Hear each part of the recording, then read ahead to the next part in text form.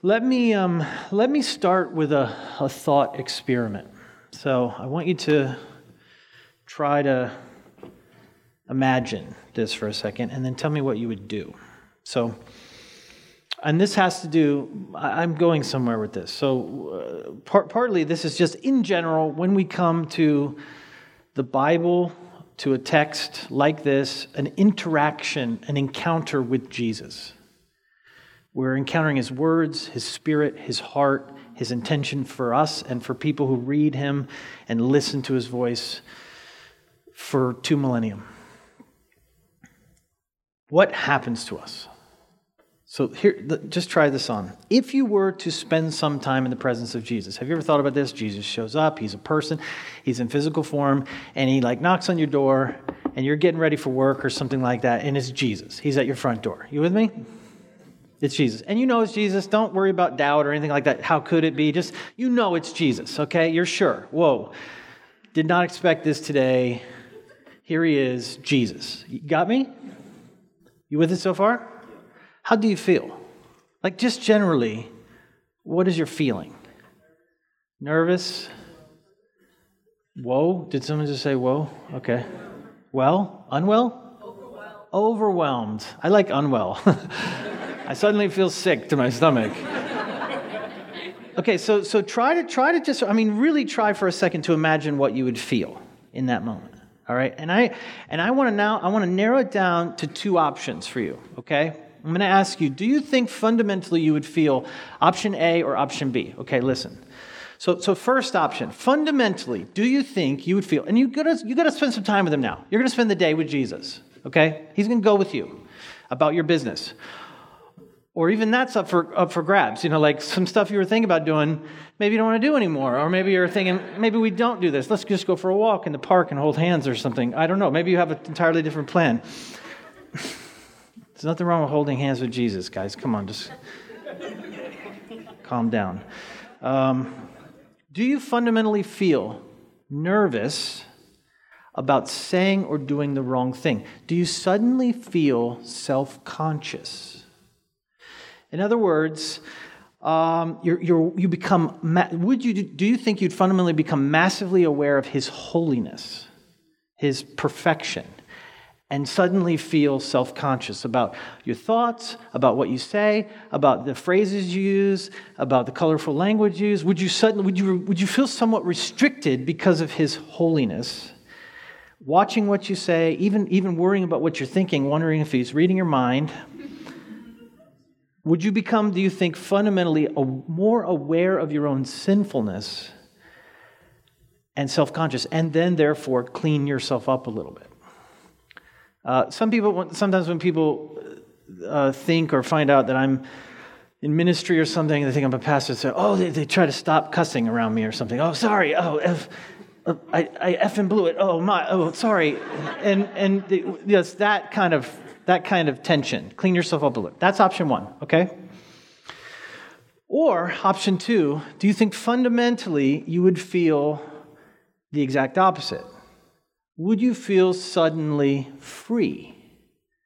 Would you loosen up? So instead of tightening up, cleaning up, a little self-conscious, would you instead feel totally free? After all, this is the person who knows you best. This is the person who's already seen every dirty thought you've ever had and actually already been present every single time you did something. And there He is, and He's smiling at you. Would you suddenly feel this burst of liberation and freedom and say everything that comes to your mind and feel totally, utterly alive and free and not worry at all about what you're going to say or what you're thinking, because after all, you can finally be yourself around this person? I want you to pick one of those 2 things. Fundamentally, would you be one or the other? More one or the other? And tell somebody. Just turn to somebody and tell them what you think you would be in that situation.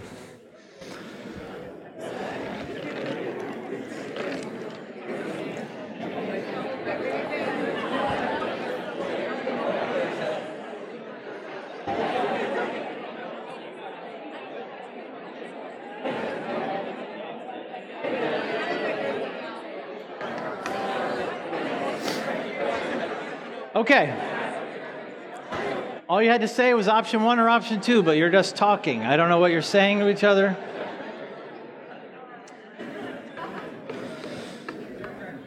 And by the way, don't be annoying and say both. You wouldn't be both. You couldn't be both. The answer is not both. Fundamentally, which would you be? I want to know, just by a survey here, who thinks probably I would be more option one. I'd be more like holiness, self-conscious. Oh, God, watch it. Okay, option two, free, just like, let's go. Jesus, and okay, good, cool. But that's pretty evenly split. That's interesting. Okay, here's the thing. Whatever your answer, it reveals your basic disposition toward God, your foundational understanding of who He is and who you're supposed to be in light of that. If you see God essentially as holy and powerful, as expecting holiness from you in return, then you probably would feel the first. If you see God as primarily loving and accepting, as only wanting really to love and nurture you, then you would feel the second. Here's the thing. Whichever one you chose, whichever way you prefer to see God, you're wrong. So the cool thing is that everyone in the room is wrong. We share that in common. Whatever your primary disposition is toward Him, and you need to hear me say this morning, you have Him wrong. You have Him wrong. This is what I mean. Whatever you think God is, He is more. He is more. And that's always what Jesus is doing with His audience. It's always what He's doing with us. Not even necessarily contradicting. Sometimes He does that. But not even necessarily contradicting our view or our perception of God, but expanding it, changing it completely and fundamentally by making it bigger, by making it more. In other words, Jesus is not always interested in denying something as much as He is expanding our view and our understanding of reality. We know greed is bad. You already knew that. When you walked in, you knew that. If we surveyed every single person as you came in, is greed good or bad? 3 of you would have said it's good just because you're trying to be funny or something. But we all would have said it's bad. You understand that? We know it doesn't please God. But still it persists inside of us. It's our naughty little secret. Or in some cases, it's an open flaw that we choose not to address. This is certainly true in the Western American church. And in some cases, in the worst cases, it's something that we embrace, that we flaunt. It's actually a kind of theology, greedy theology. But I don't think, this is where we need to kind of, come at this text a little different. I don't think Jesus is saying, if you're greedy, God is mad at you. I don't think that's His point here. There's something else going on. I think we all know that greed at its core is sin. But this piece of scripture is really amazing to me because I don't think the text is so much about greed as it is about loneliness. I think this is a text about loneliness. And therefore, when I read it, I see it as a text that's expressing the compassion, love, and concern of Jesus for His listener. Beware of greed, He says. Not harshly, but it's a pleading. A pleading. I think that's what Jesus wants to say to you today and to me. I think He wants to plead with you and me today. Why does He say, watch out? Why does He say, beware of greed? Why?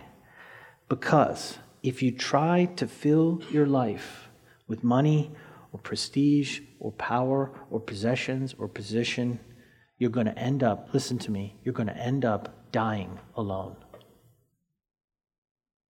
That's where that ends. You die alone. I think as much as this text is about anything, it is about isolation. as I've spent like a week just thinking about and marinating in this text, every single line in it for me is about isolation. Just follow me for a second. The two brothers. The text starts with this disgruntled younger brother.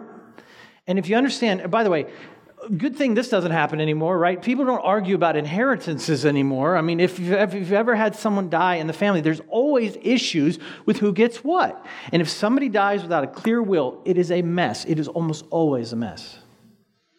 Now, in this time and culture, the older brother would have been given, in one sense, the rights of the father. And yes, the younger brother would have been due a certain portion of the inheritance, but there's all kinds of reasons why the older brother might have held it back. Maybe the younger brother is a loser. Maybe the younger brother has a drug addiction. Maybe the younger brother just wants to actually work against the family's interests with that money. Maybe the older brother has an idea of how he's going to use the money and how he's going to use the inheritance to keep the family farm going or to do something that's going to bless every single portion of the family, not just the younger brother who wants to run off with his bit. Maybe the older brother has a point. Maybe the older brother is actually doing the right and just thing. I'm sure he has an argument to make. Maybe he's even there. And it's not like this guy wants what's right or fair. He wants what's his. He doesn't ask Jesus to be arbiter between them. He says, give me what's mine. Tell my brother to give me what's mine. So first of all, don't ever come at Jesus like that. Don't come into your prayers with, Jesus, give me this. You better tell so-and-so to give me this. His response will always be the same kind of response. Who told you that's my job? I'm sorry. This is sarcastic Jesus. He's looking around going, oh, I'm sorry. Was this my job that I was supposed to somehow get you your money in your little dispute with your brother? Who told you that? Who told you that's what I do? That's not what I do. I don't work for you. But what fundamentally is going on? What starts the story? It's a family division.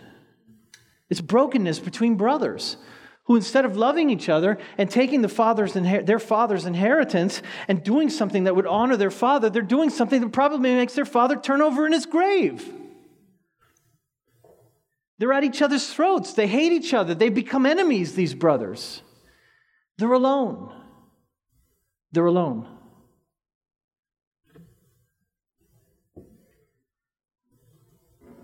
This is the tragedy that starts this text. A tragedy of family division. Their father is dead and now they're at each other's throats for what? For money? For money. The desire for it has become the death of their brotherhood. The farmer, the story that he tells, what is so unbelievably remarkable in what would have been both an honor culture and a communal corporate culture is the self-talk of this farmer. The thing that's so shocking about this, and would have been even more shocking to a first century Palestinian audience, is the self-talk of the farmer. There are 54 words in the original language in this little parable. Of those 54, 18 out of 54 words are personal pronouns. I, me, my.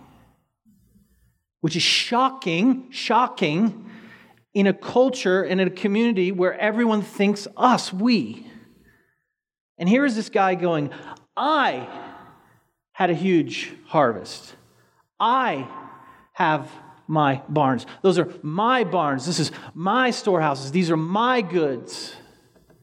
And what's so shocking and ugly about the farmer is that he is alone in his self-absorption, totally isolated by it. He does not talk to anyone but himself. He doesn't think, wow, we, the land. By the way, he doesn't produce this. This is classic entitlement. People who feel entitled to a thing, think they possess something, don't realize that every single thing they have has been given to them. White people. It's a separate talk. This is a very white problem. I see this farmer as a white person. I don't know why. That's not right. Prejudicial against the farmer. But It's mine. It's mine. I earned it. No, you didn't. The land gave it to you. And yet he thinks it's his. And then he does not talk to his wife. He does not talk to his sons. He does not talk to his community. He doesn't ask anyone, what should we do with this bounty? He's alone. He's alone. In a time and a place where you would have had these peasant farmers, we're talking about subsistence farming. So the majority of the people around him who work his land, who gathered the harvest, would have been people that earned their living by working and taking just enough to live on. That's subsistence farming. And what would a little extra do for them? It could change their life. All of a sudden, they don't have to just keep working to get that day's food, but they actually could put aside a little something and maybe build something with their lives. It could change everything about their lives. But he doesn't think about them either. He doesn't think about his workers. He doesn't think about the poor around him. He doesn't think that this bounty could bless or have anything to do with anyone but himself. He's totally alone. This is what the passage is about. He's alone. He is the tragic figure.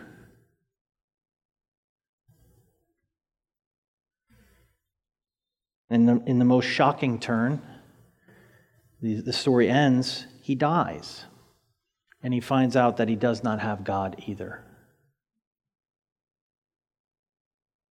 He is utterly and eternally alone.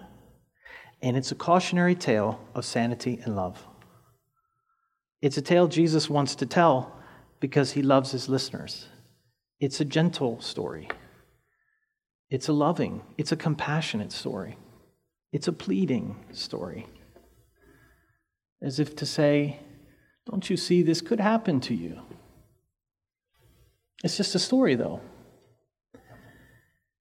If I watch a movie with Monica, which is hard to begin with, because she's one of these people that won't not talk at any point, ever.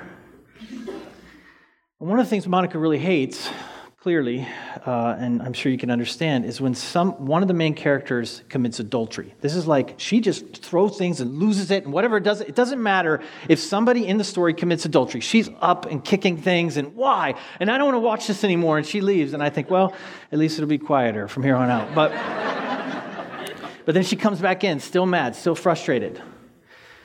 And I always have to tell her, I always say the same thing, honey, these aren't real people.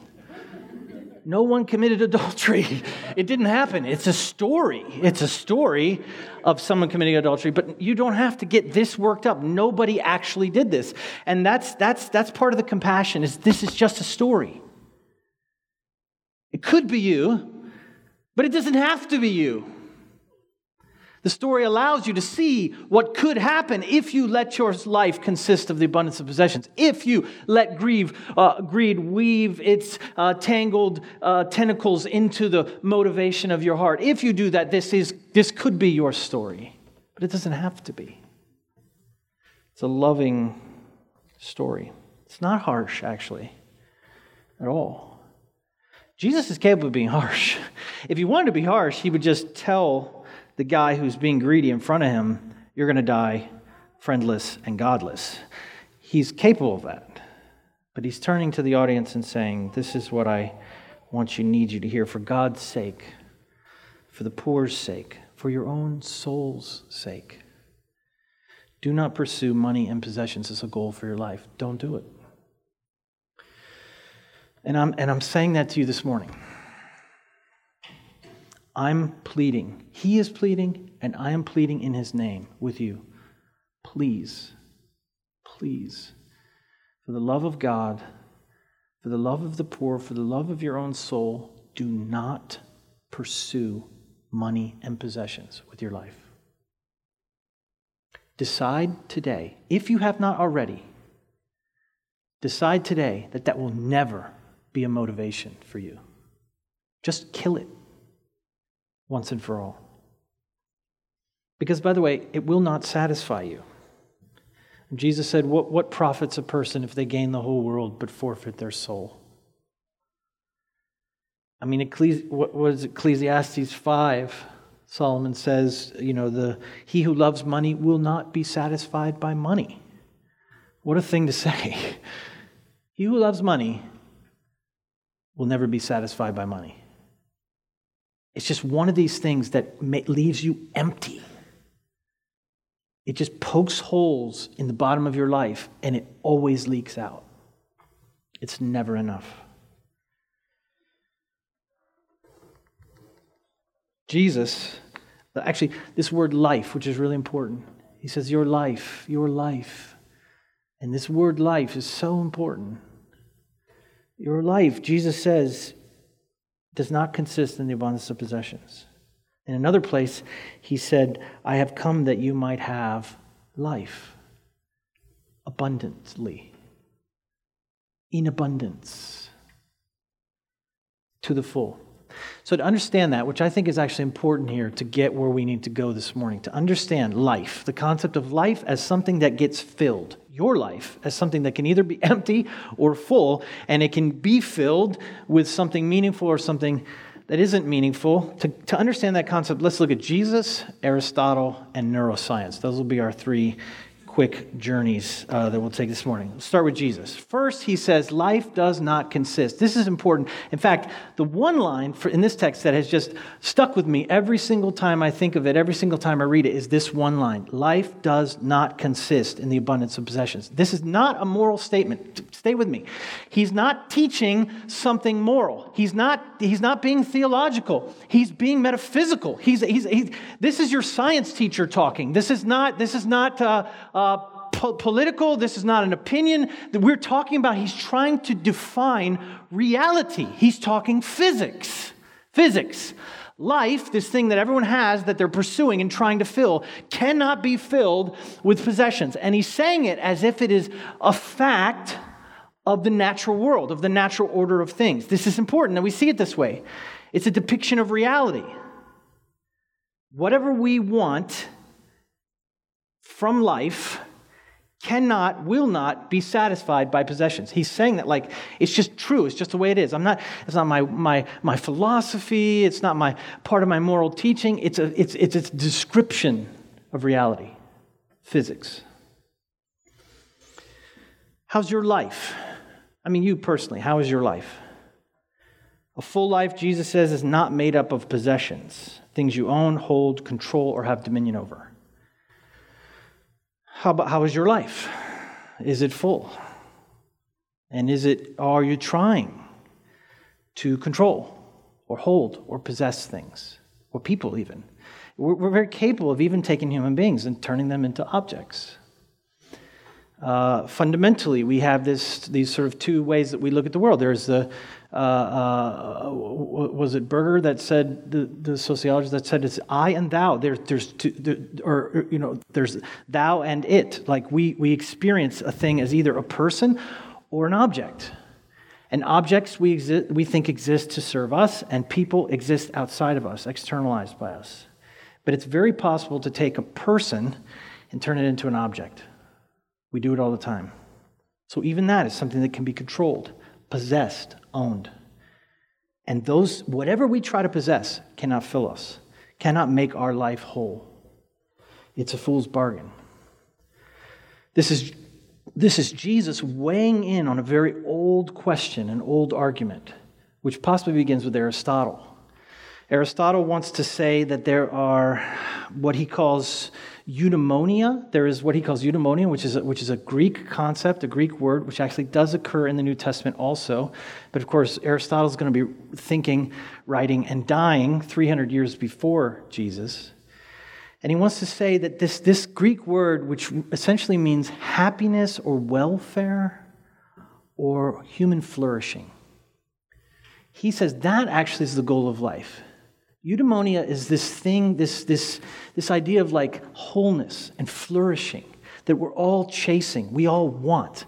It's the idea of happiness that's bigger, that fills us, that we know and hope would fill us. But he contrasts that.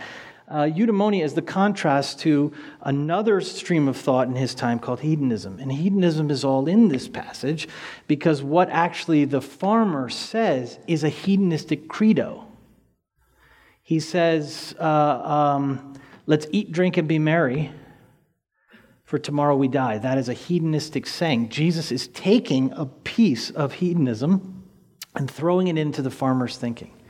He says, look, I have all this. Let me put it aside so that I can take life easy. That's hedonism. Hedonism says that everything we do, the core good of what we do, is for pleasure. That really the only good in this world is pleasure. And to do everything you can, whenever you can, to satisfy your need for pleasure. And so we have this contrast. First, in Jesus, what really fills us? Is it a life of giving and with people, or a life of greed and isolation? One is about pleasure, one is about hedonism, the other is about eudaimonia. And he's saying, Jesus is actually weighing in on this subject, saying, where is real flourishing for human beings? It's not in pleasure. It's not in the pursuit of pleasure. I'm a little embarrassed, but I saw this documentary. Sometimes I flip through Netflix and look for documentaries. And I saw this documentary, I forget what it was called now, but it was about the apparently famous Japanese heavy metal rock band called X Japan. Has anyone ever heard of X Japan? Me neither. Apparently they've sold like 21 million albums.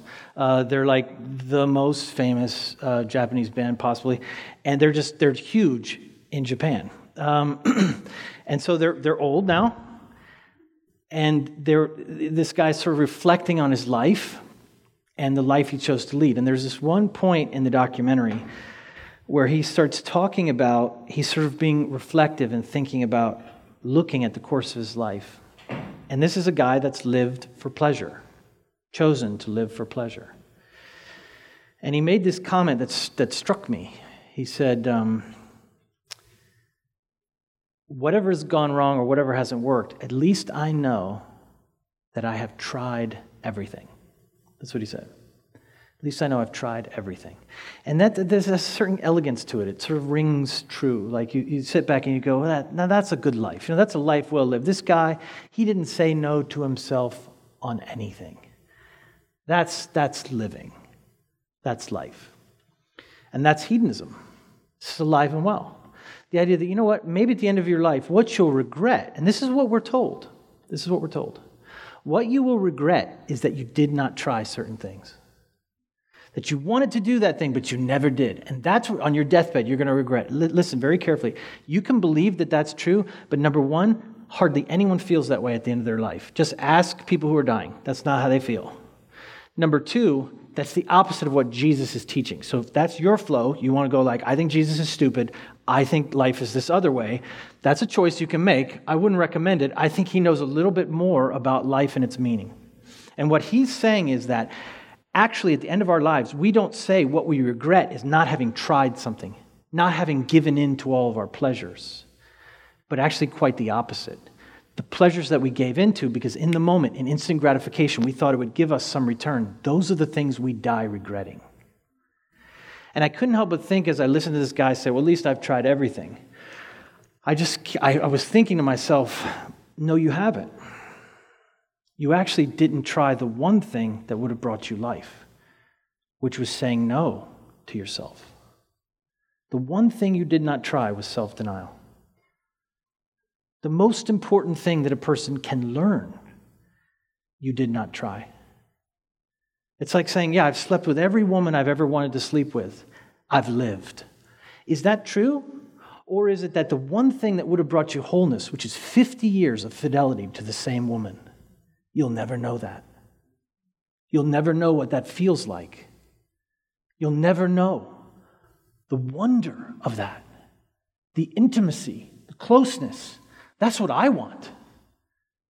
I can see people chasing after sexual gratification, and maybe for a moment, for a fleeting moment, it flies in and out of my mind thinking that would make me happy, that would give me some kind of pleasure in one kind of moment. But what pushes that out of my mind is this eudaimonia, this idea of wait, will that make me flourish, or will that unravel everything that matters to me? And I don't want to fall for that trick, because the truth is, what I really want, I'm 24 years in with Monica, and I want another 24. I want to be coming to the edge of 50 years, having been faithful, never been with another woman except Monica. And then you guys come ask me how that is. And I'm glowing or something because I've experienced something. This is the thing. There is no trade here. It's a fool's bargain. You think giving into gratification is going to make you happy, and it will. It will make you happy for 20 seconds. And it will ruin the rest of your life. And there's only this kind of deep happiness, this deep flourishing, this deep fulfillment, that stuff Jesus wants you to have, wants us to have, actually for eternity. That stuff only comes by saying no to those momentary pleasures. Greed is isolation, but it's also meaninglessness. It leads to isolation, but it also leads to a meaningless life. People that have a lot of things, they wake up one day and they go, what does all this mean? What have I pursued with my life? Neuroscience. The brain is an interesting thing. Probably in your lifetime, it has been a burgeoning science to begin to understand how the brain works, where the different sections of our brain are related to different kinds of behaviors. And one of the things that we've sort of discovered is that there are two sources, places in the brain, two centers in the brain that have to do with motivation and reward. In other words, why do I want to do something? Why do I want to go for something? And there's two parts of the brain. One is called the nucleus accumbens, and we'll just call that the pleasure center. This is what we've been talking about. This appeal to the hedonic in us. The pleasure center is a place of motivation. And the truth is, when we want sex or money or food or something like that, it's a very primitive part of our brain that lights up. So if you're under some MRI and that motivation pops into our head, the nucleus accumbens is the thing that lights up. That's the part of the brain. But there's another part of our brain that's similarly related to motivation or reward. It's called the posterior superior temporal sulcus. Now, let's not say that again. We'll call that the altruism center. So we have the pleasure center and the altruism center. Now, the fascinating thing about this is that there's never been any recorded time where they're both firing at the same time. They don't work together. Either one is going or the other is going. And the altruism center is the thing, it's more related to relationships and bonding. It's when we feel something towards each other. And we'll call it altruism because altruism is that feeling of like, I did this just to help you for no other reason than for you. And that's a motivation for us. It's possible that we can be motivated by me, what I want, which is greed. At its core, that's what greed is. Me, give me something. Or altruism, which is like, well, this will help you. This is good for you. And I'm not even thinking about myself. Those two parts of the brain cannot actually happen at the same time, function at the same time. One of my favorite examples of this, how this works, I think it was 1993, in Switzerland, the Swiss government was looking at building 4 nuclear power plants. They wanted to create a different sort of power source. It was cleaner, it would be cheaper, it better, whatever. So they wanted to create 4 nuclear power plants. The problem is nuclear power plants create nuclear waste. So you had to figure out where are we going to put the plants, and it's going to have some nuclear waste. Who wants that in their town? Do you see the problem? So now you have a beautiful Swiss place with no nuclear waste, and let's create some nuclear waste. Who wants it? So they chose 2 sites, 2 possible sites, but they wanted to go in and ask the people who lived in those towns, how would you feel about us dumping some nuclear waste in your city or your town? I mean, this is not a great question, right? So they wanted to ask them this. Interestingly enough, when asked, would you be willing to be the site of one of these nuclear power plants that would serve the whole country, provide power for the whole country, but it would produce some nuclear waste? Do you know 50.8% of the Swiss said we'd be okay with that? 50, so just above half said we'd do it. We'll do it. So this was a survey, research done at the University of Zurich, and what they wanted to do was they tried to figure out, okay, how can we get that number higher? So 50% say, sure, you can use our town, for the good of the country, yeah, go ahead, dump nuclear waste in our backyard. So they said, how do we get that number higher? So they proposed, what if we give 5,000 francs, about $2,600 to every single resident of that town every single year? So now you've been asked, imagine you're being asked, surveyed, will you let us put this in your neighborhood? Half of you say, okay. And when asked, okay, and we'll also give you $2,600 a year for life, as long as you live in this neighborhood, if you let us do this. Do you know that the total number went down to 24.6%? Which makes no sense, right? So, will you let us put nuclear waste in your backyard for free? Okay. How about we'll also give you $2,600 a year? Well, then forget it. So they doubled it. They said, what about $5,000 a year to see if that motivation, if that pleasure center could be triggered more, and that motivation could trigger, let's say $5,000, only one person changed their mind. It hovered right at about 24%. What this reveals is that we're either motivated by altruism, the good of the country, the good of the people, or we're motivated by pleasure. And the truth is, if you're asking me, okay, wait, altruism, sure, you can put nuclear waste in our backyard. Money, pleasure center, new motivation, totally different calculation. You understand? Okay, no, okay. New calculation, $2,600. No, for $2,600, shut up, go home, go away. It's not worth $2,600. Do you understand? If you're asking me to calculate in my pleasure center whether this is a good idea, shut up, leave. If it was $5,000, still shut up, still leave. My kids are going to get cancer and stuff. Go, get out of here. This is what that reveals is that we have these two totally different ways of making decisions. This is exactly what Jesus is revealing. It's exactly what Aristotle was trying to get at. Pleasure says, do whatever we feel is good. Meaning asks the question about time. What is good for you over time? What is good for others? And we know, altruism is related also to bonding, to our relationships with each other. We like to do things for each other. It gives us reward. And I think Jesus knew that because, again, this is physics. Jesus, 2,000 years ago, before any neuroscience exists, is saying this is how your brains work. And you've got a choice to make. Which place will you live out of? Your primitive desire for instant pleasure and gratification, or something that builds meaning and community. The one will leave you totally alone and meaningless. The other will give you purpose and community for the rest of your life. You decide. This, incidentally, is why I would make an argument that we should divorce ourselves from our possessions entirely. That we should purpose in our hearts to look at every single thing that is within our stewardship and within our grasp. Our money, our cars, our houses, our clothes, our trinkets, our technology, to look at every single piece of every single thing, every single possession that is within our reach, within the range of our kingdom. To look at each of those things as being meaningless. Because they are. And instead to be completely driven out of that other part of our brain that thinks, what helps people? This is when Jesus said, if someone wants to find their life, they must lose it. Lose it. And I'm not saying that because, what a challenge. What a challenging word for Jesus. No, this is a roadmap to wholeness.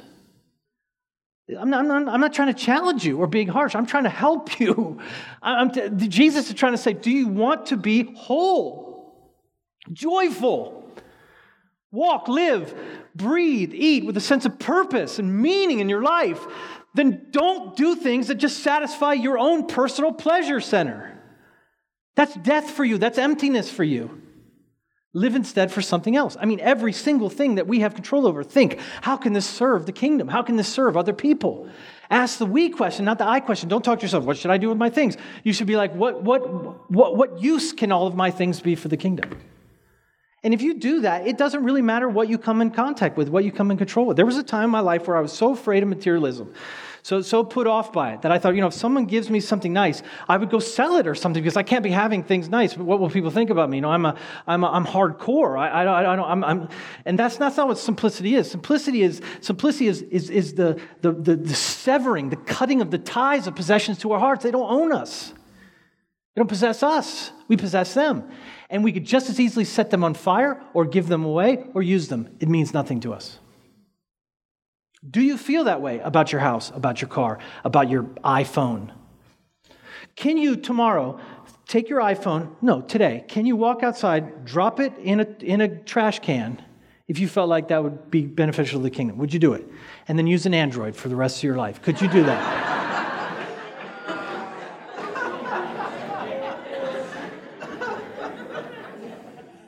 You think I'm being funny, but if you cannot answer that question, I absolutely could do that. You have a problem. You have a problem. You really have a problem. All you have to do is go through your list of possessions and be like, which one could you let go of? And which one would you struggle?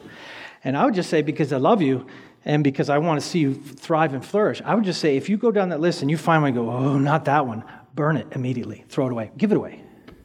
Immediately. Until there is nothing left on your list that you possess that has any tie to your heart. If you cannot do that with every single possession, you have a problem. And actually, you're on the wrong road, guys.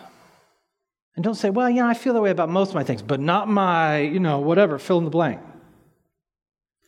Then that's your idol. You remember Castaway? Or was that the movie called?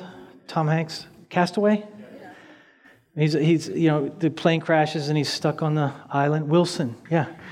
And he's alone. It's a story of isolation, profound isolation, and starvation and sunburn. You remember he's totally alone, and there's a volleyball that he calls Wilson, because I guess it's a Wilson volleyball, and that becomes his best friend, this possession. Because remember how he has a fight with Wilson? I don't have to sit here and talk to you. And he kicks Wilson's head out the cave. Some of you are like, you were like 10 when that movie came out, so it's probably on YouTube. Just watch it on YouTube, That's how old it is. And then he goes running out of the cave. Wilson, I'm so sorry. I'm so sorry. I'll never do it again.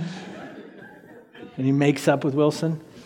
And then the worst scene, the saddest scene, he finally ventures out. Remember, he makes his little wooden raft, and he just thinks, I'm either going to live or die, but I'm going. And of course, he takes Wilson because that's his best friend. It's a thing. It's a volleyball, but it's his best friend. It's a picture of when you're totally alone and you have nothing but your possessions. And all of his possessions are reduced down to this one volleyball head. And he puts a little hair thing on it. Remember, he has like a little bamboo crown thing, yeah. And he falls asleep on his raft. He's way out at sea, falls asleep on his raft, and Wilson is sort of propped up on the edge of the boat, edge of the raft. And he wakes up and Wilson's not there. The head has fallen off. It's like in the water. And he sees it. It's way out. Do you remember this? And he's screaming, Wilson, no, I'm so sorry, Wilson. And then he starts to swim to Wilson, but he realizes that if he swims to there, he'll lose his life raft. And he has to make a choice, Wilson or the life raft, Wilson or the life raft. And he goes back to the life raft and he takes this little string that he's made and he tries to, but he goes just to the edge of that rope, just to the edge of that string, and he can't reach Wilson, and he has to decide, and he's drowning. And he has to decide, Wilson or life.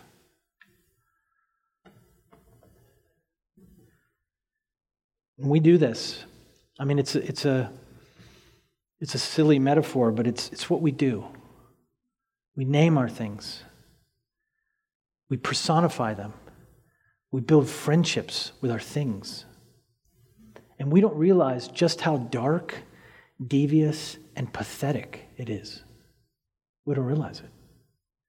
We don't realize that actually there's such a profound deficiency in our relationships that we love our iPad, and we love our flat screen TV, and we love our PlayStation, and we love our car. And what it reveals is that we have such a profound deficit of human love. Again, I don't know that I want to plead with you this morning to be like, stop being materialistic. I want to plead with you to love people, to be in human relationships to where you look at Wilson and you think, well, it's a volleyball. It's used for volleyball. That's it. It's not my friend. We're crazy. It's a pathology. I think human history would judge our time in which we live and would see a pathology. Wilson will not ever love you back. He will never speak back to you. Wilson did not care when he was floating off. As powerful as that scene is, because you want him to get Wilson. You're like, oh, I get him. That's his only friend. You want him to have Wilson because you too think Wilson is a person, a thing, but he isn't. Wilson didn't care. He never cared. He never nurtured him. He was never there for him. He never did anything for him. This is Psalm 115. We make our idols and we give them mouths, but they cannot speak. We give them ears, but they cannot hear. We give them hands, but they cannot save. And those that make them become like them. Lifeless, speechless, deaf, powerless. We make our own idols. We build our friendships with them. We worship them. And they are our undoing. This is the folly of the text. This is what makes this man a fool. Because he's made friends with his things. It's all he has. It's all he has. This is why the story is a response to selfishness presenting as isolation. The brother is alone. The farmer is alone. The greedy person is alone. He does not have family. He does not have community or God. Listen, I'm going to tell you right now, give away as much of your money and things as you possibly can. Today, tomorrow, and for the rest of your life. Do it. Work on it. However much you currently give away in your life, give more. But not because we need money or because it's a more Christian thing to do to give 12% of the graduated tithe or anything like that. Forget all of that. Exclude all of that. You want to know the number one reason why you should be generous with your money? So you don't die alone. Do it for yourself, if for no one else. Do it because you know this road of keeping more for me only hurts me.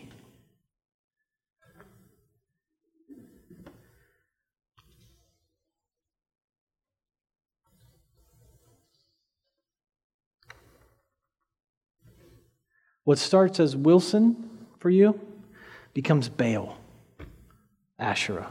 It becomes an alternative religion. The last thing that this text is about mortality. It's about dying without God. The fool, the psalmist says in his heart, there is no God. The fool. The biblical fool, and there's two nuances here for the word fool. This guy is called a fool. A fool comes in two packages. One is the fool's bargain. He makes a trade which only a fool would make. I'll give you an example. You're really hungry, crucible's over, you walk outside, somebody has a McDonald's cheeseburger, and man, it looks good, and you're hungry.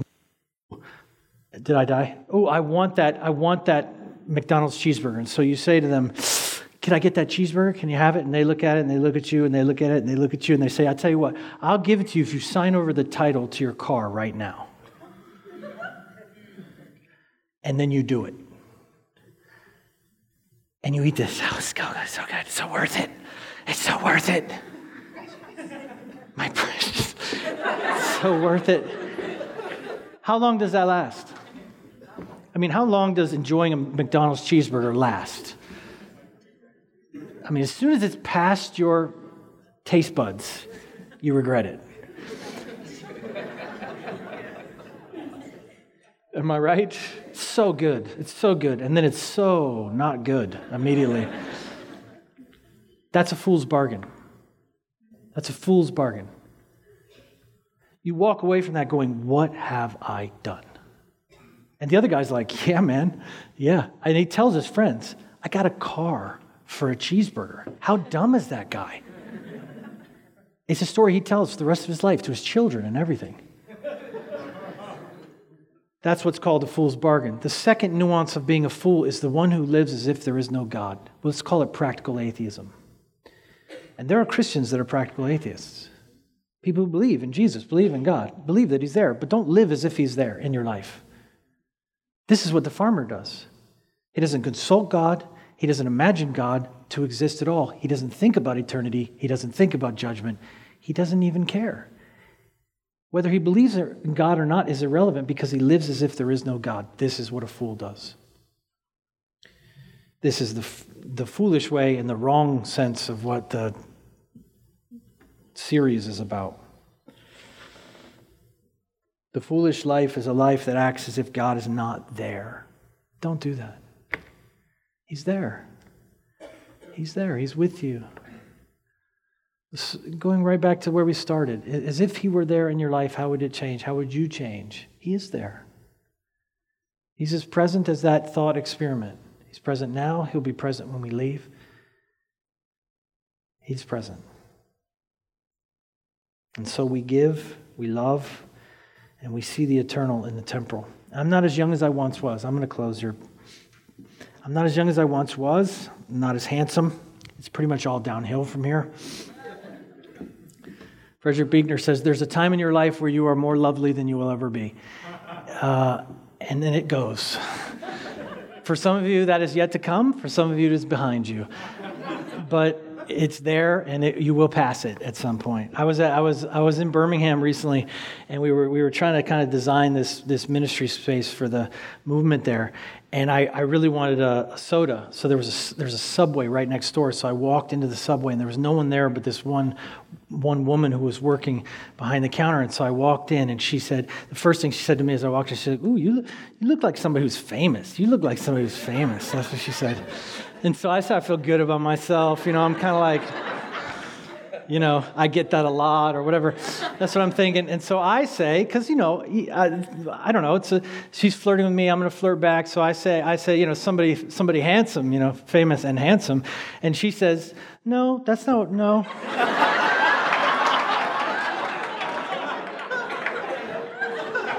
Not necessarily handsome, just famous. I was like, get my drink. Have a nice day.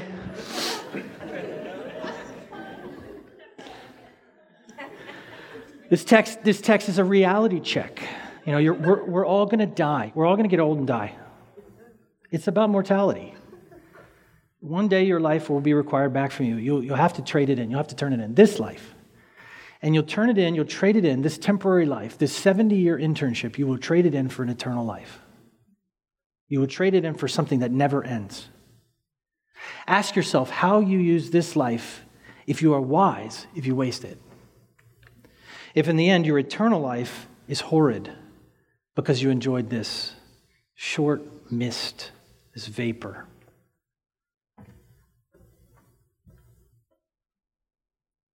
This text is about isolation, it's about meaning, but it's also about mortality. We are eternal beings, you and I. We all die, and you cannot take it with you. Nothing that you amass, nothing that you accumulate, no money that you save, no things that you possess can you take with you. You will enter into eternity completely naked and left only clothed either by your own righteousness or by the righteousness of Christ Jesus. And that is as real and as important as anything else in this text. What will it be for you?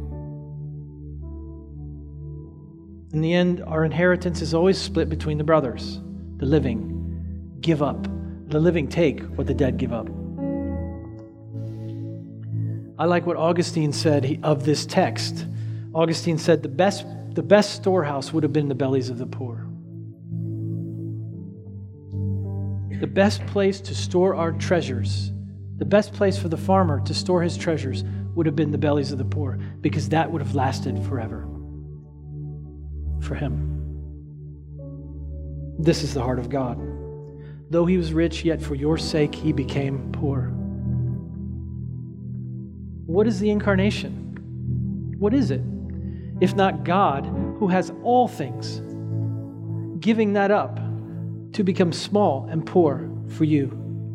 What is the model for greatness, for life itself, for beauty, for wholeness, for holiness, for excellence, for purity, for perfection, for completeness? What is that model if not a giving up, a laying down? People are fond of Jesus. They think he's great, but nobody really wants to live the way he lived. And what that means is to live ready to die, to live a life that moves toward death, letting go, giving away, losing something, not gaining something, not pursuing gain or accumulation, but actually pursuing what it means to let go. Ask yourself if you're growing spiritually. Ask yourself if you're becoming more like him. And you can answer that question by how comfortable you are with giving away the things of your life. Greatness, friends, is in the giving away of our best things, burning our possessions on the altar fire of the love of God.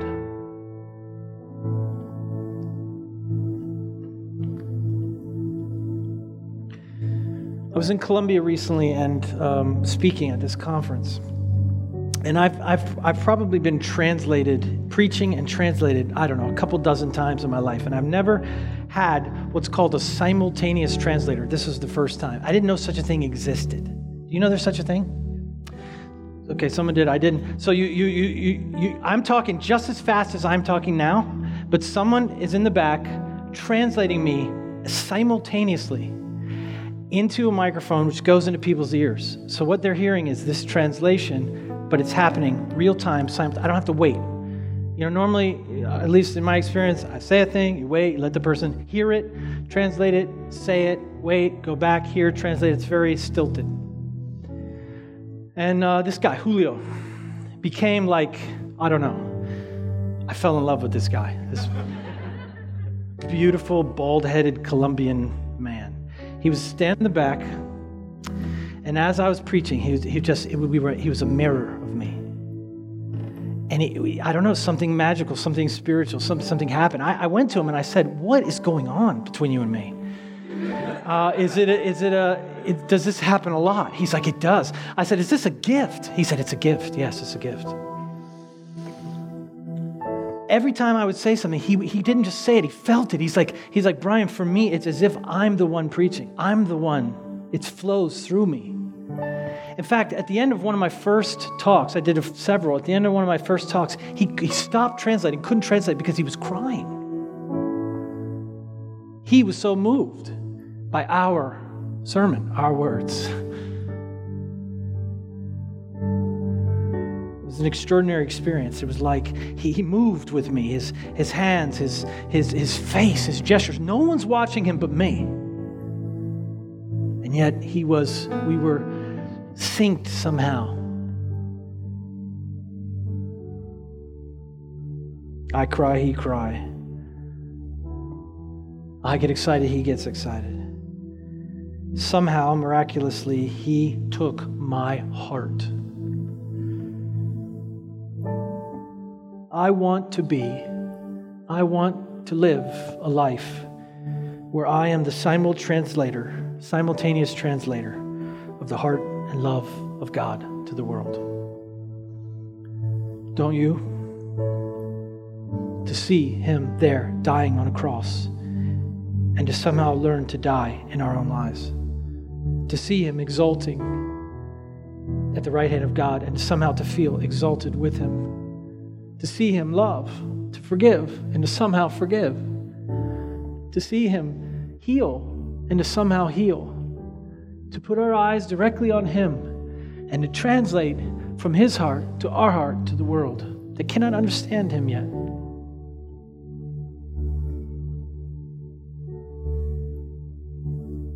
This is what I think it means to be rich toward God.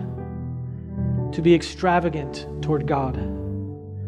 Opulent, outrageous, sparing nothing, throwing. Take all your possessions, take all of your skill, take all of the things that you think matter in this life and throw them at God. Throw them at the things of God.